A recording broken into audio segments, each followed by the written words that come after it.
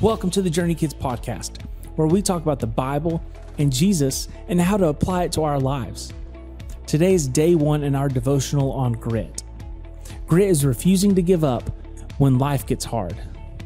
The Bible says in 2 Chronicles chapter 20, verse 17, "But you will not even need to fight. Take your positions, then stand and watch the Lord's victory. He is with you, O people of Judah and Jerusalem. Do not be afraid or discouraged.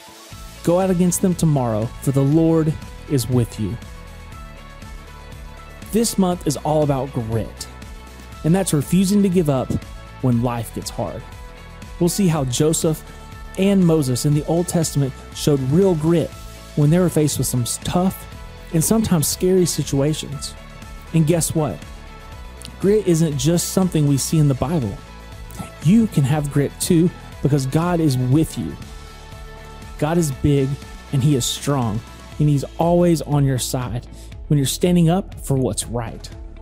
God will give you what you need to face life with grit.